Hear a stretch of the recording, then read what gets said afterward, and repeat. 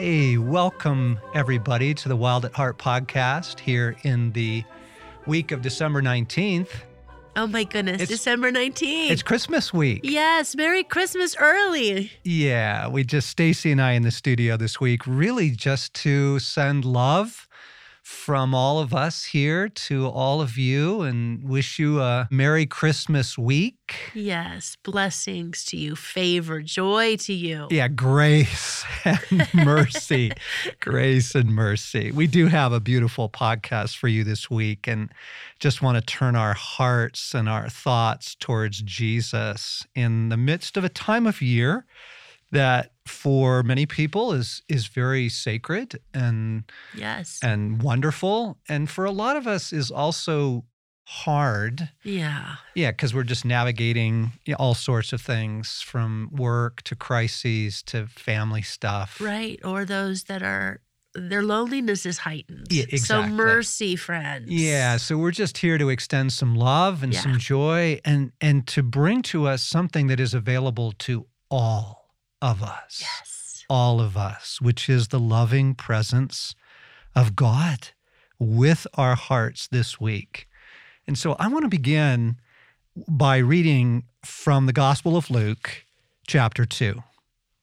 That night, there were shepherds staying in the fields nearby, guarding their flocks of sheep.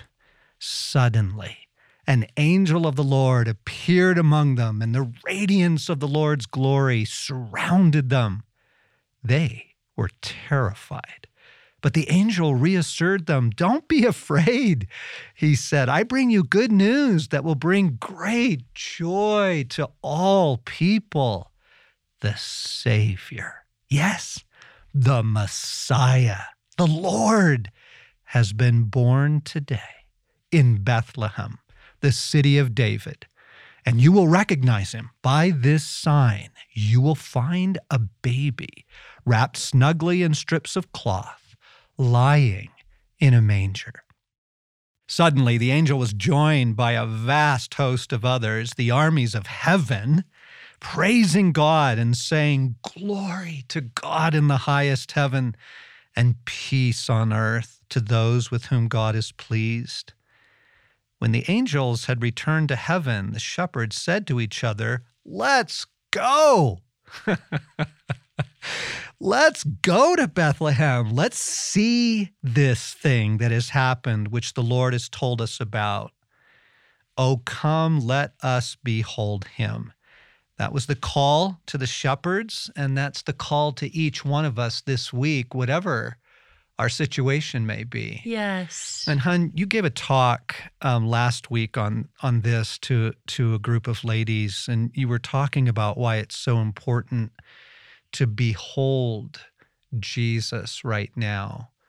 Why? Tell me why that was on your heart. Oh, it's so vital in this world that we're living in, and in this season particularly, because I'm guessing that the biggest issue facing our listeners right now isn't what present to get someone that'd be perfect or how many cookies to bake. Right. I mean, there are larger forces at play in all of our lives, all of them. It's the pain and the sorrow does not take a holiday.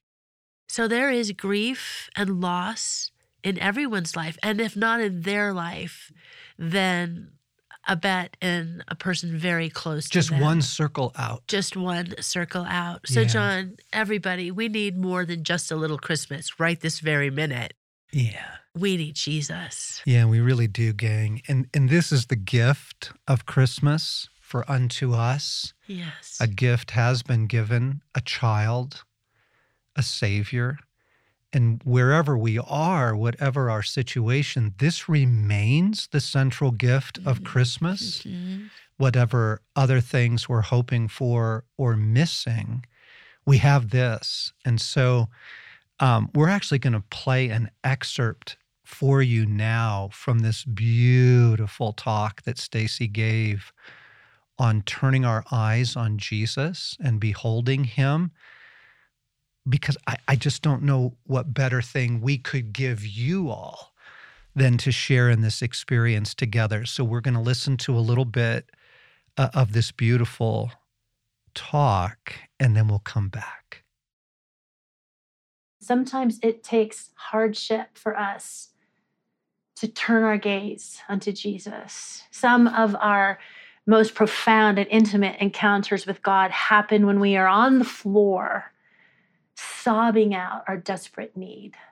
Sometimes it is pain that is what C.S. Lewis calls the megaphone to a hurting world. Come to me, he cries. Come. When my mom had only a few weeks left to live, she wrote a note that said that her unexpected diagnosis had been the greatest gift that God had ever given to her. She called it the most precious gift because it had drawn her to his feet. And there she had found him more than enough, higher than her desires, and more alluring than life itself, beauty, hope, triumph. When my friend Craig McConnell, who many of you knew, was either in the hospital or at home, battling leukemia, racked with pain, he spent his time worshiping God and praying for others. I am one of the happy recipients of those prayers. And that worship, beauty, hope, triumph. How do we learn to turn to God? How do we get there? Well, we need to practice it, to fix our gaze on him when we are not in a crisis so that we know where to find life when we are. Christmas is about him, obviously, and it's a wonderful season where we might discover more deeply who he is and all of his splendor and his wonder. Who is he? Well, he is the one who has saved us and is saving us. He is the one who has healed us and is healing us. He is the one who has come for us, is coming for us, and who will never stop. He is the one who, moved by love, laid down his glory and in unmatched humility, took on our humanity forever, to live, to die, to rise, and to ascend, that we might be saved. Him. He is the one who is faithful. He is the one who will never abandon us. He is the one who works all things together for our good. He is the one who promises that he will finish what he started. Song of Songs 5:16 says he is altogether lovely. Other translations say he is altogether desirable. He is wholly lovely. King James says he is altogether lovely. Lovely there meaning able to excite desire or love. Eric Gilmore says of Sonship International, he says, God is so heavy with love that it drops into the earth and he enters into the restrictions and frailties of the human body. In Christ, he chooses to be human forever. It's mind-boggling humility, character, sweetness. It's easy for his name, he says, to become tasteless in our mouth when we forget who he is. Christ, to be heard, to be seen, is to lose your heart. When our desire, if our desire for him becomes weak, it is simply because our vision has become blurred. We are not seeing him clearly. If there is a season where our love affair with Jesus seems to have grown cold or stale, the answer is turn your attention on him again. Fix your gaze on him again, his person, his words, his nature, his character, who he is and what he's done, what he's like. The more we behold God as he really is the more our hearts are stolen away by him, and worship just freely rises. I'm going to read something that A.W. Tozer wrote almost 50 years ago. I love this. He wrote, "The teaching of the New Testament is that now, at this very moment, there is a man in heaven appearing in the presence of God for us. He is as certainly a man as was Adam or Moses or Paul. He is a man glorified, but his glorification did not dehumanize him. Today, he is a real man of the race of mankind, bearing our lineaments and dimensions, a visible and audible man whom any other man would recognize instantly as one of us. But more than this, he is the heir of all things. He is the Lord of all lords, the head of the church, the firstborn of creation. He is the way to God, the life of the believer, the hope of Israel, and the high priest of every true worshiper. He holds the keys of death and hell and stands as advocate and surety for everyone who believes in him in truth.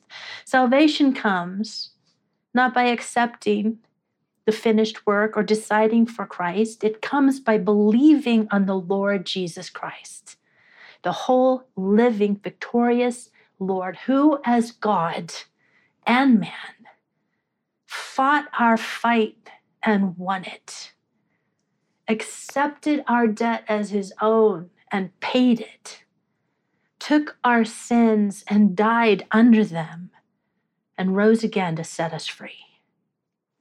This is the true Christ, and nothing less will do. Amen and amen. Shoo. His name is the highest name. His name is Jesus. The angel Gabriel said, "You will give him the name Jesus." You know Yeshua. Yeshua means salvation. Our Savior's name and his purpose are one and the same. Yeshu, the Hebrew word, the root for Yeshua, means that which God will do for man, or that which God has already done for man. Yeshua, he has done it. He has won it. It is finished. He alone is worthy of all our praise. Who is he? Jesus says that when we see him, we see the Father. He says he is exactly like his dad. Hebrews 1 says, "Who being the brightness of his glory and the express image of his person." The Son is the gleaming brightness of God's glory. He is the exact representation of his Father. The love and the gentleness that we see in Christ is an exact representation of the kindness present in God. His fierceness, his righteous anger, his passion, his zeal, his kindness, his mercy, his gentleness, his sense of humor, his generosity, his faithfulness, all of it. He is altogether lovely. He is altogether magnificent. Hebrews 1:3 says that he uses his powerful word to hold all things together. He holds all things together. This is an amazing statement. It's in the present tense. It means not only did he, at one time, he held all things together. No, it's what he's doing right now, holding all things together. Colossians 1:16-17 says, "For in him all things were created, things in heaven and on earth, visible and invisible, whether thrones or powers or rulers or authorities, all things have been created through him and for him. He is before all things, and in him all things hold together." He holds them together. Remember, he didn't just do it. He's doing it right now. The Bible teaches that Jesus is so powerful that he holds it together by his words. This is crazy when you think about it. The universe.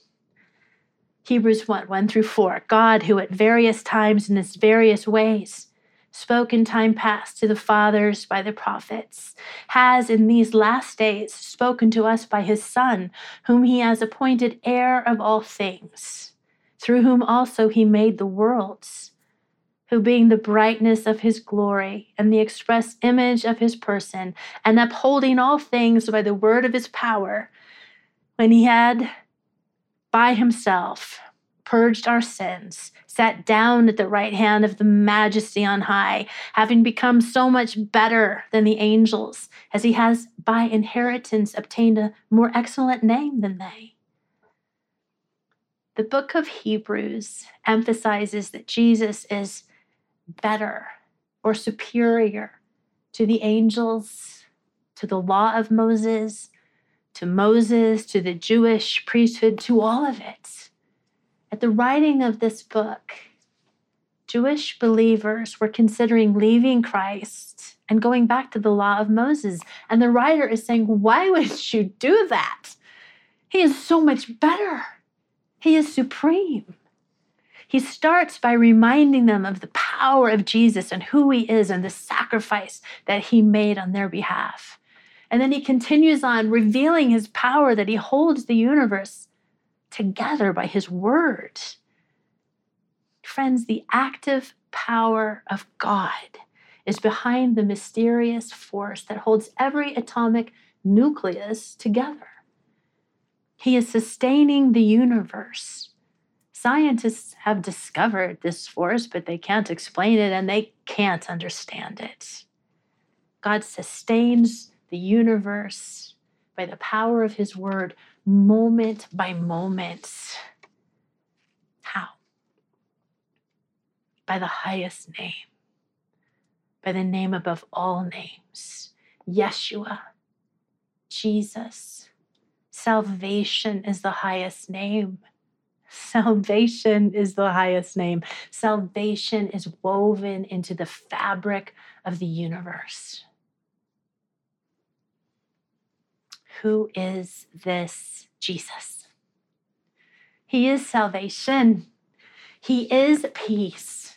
He is, like the Messiah sings, the wonderful Counselor, the mighty God, the everlasting Savior. He is the King of Kings. Jesus is perfect love, unremitting, immovable, powerful, never changing, holds all things together.